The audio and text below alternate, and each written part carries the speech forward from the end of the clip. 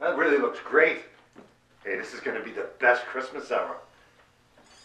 Oh yeah, I'm really looking forward to it. You know, I'm glad you're all here too. We're going to have a lot of fun, surprising things happening tonight. Come on. Hey, Bubble, is it story time yet? Yeah, sure. We can read a story now. Yes, how about maybe the one about the snowman or the one about the reindeer? You know, I'm kind of sick of those old tired stories. They got anything exciting in that book? Like, you know, something with werewolves. Werewolves, Ben? It's Christmas. All right, how about vampires? Vampires. How about I just read the story that they wrote about us last year? Oh yeah. Yeah, it's a That's good a one. good one. Yeah. It was 2 weeks before Christmas. And we was doing this job. Nobody special, just some SOB slob. My ski mask was on and clung to my head. Little did this guy know, he'd soon wake up dead. The house was all empty, so no one would see. With this poor schmuck head coming from Vinny and me, I pulled out my pistol and Vinny's knife. I was already thinking of excuses that I could tell my wife. When all of a sudden I heard some bitch scream. I looked over at Vinny. He whispered something obscene. Wait to the next room and kicked down the door. There was this fat guy banging a whore. They both turned around with faces stark white. I covered my eyes. Oh, man, balls. Oh, what a sight. Without blinking an eye, Vinny unloaded his clip. Their bodies fell dead. Hey man, get a grip. I closed all the windows so no one would see.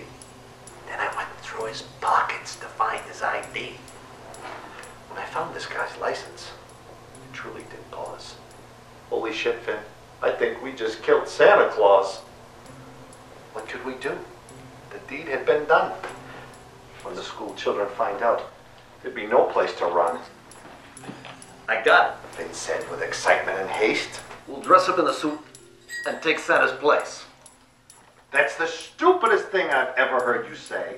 Worse than the time you told me Charles Bronson was gay. No, I got this. You'll see. If Tim Allen can do it, why the can't we? You know that's just a movie, you know. Never mind. And now all I can think is how my wife was going to kick my behind. Well, let's put on the suit and the hat just to boot, and then we'll look around for the sleigh and the rest of his loot. Moments later, I appeared in the door dressed in red from head to toe. And I prayed to Christ I wouldn't see anyone I know. And he smiled as he spoke. Man, that's a good fit. And that's a hell of a sack. That's what she said. And I gave him a whack. Out to the driveway to find the man's sleigh. He might drive this thing on Christmas, but not on this day. Parked in its place was a cherry Impala.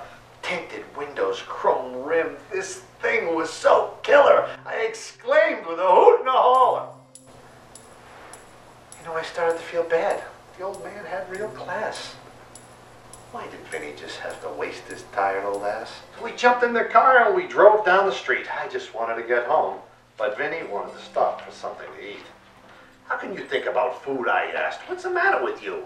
I just killed Santa Claus. What are you talking to? Yeah, that's right. This shit's all your fault. Now you'll get us out of this mess, or I'll bring this sleigh ride to a halt. We've got a bag full of toys and no magic sleigh. If you've got all the answers, then what do you say? What are you worried about? I asked. Let's go get a Big Mac.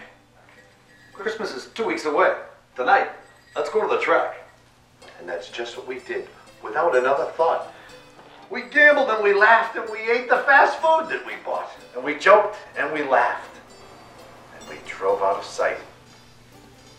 We might be screwed on Christmas, but that ain't this night.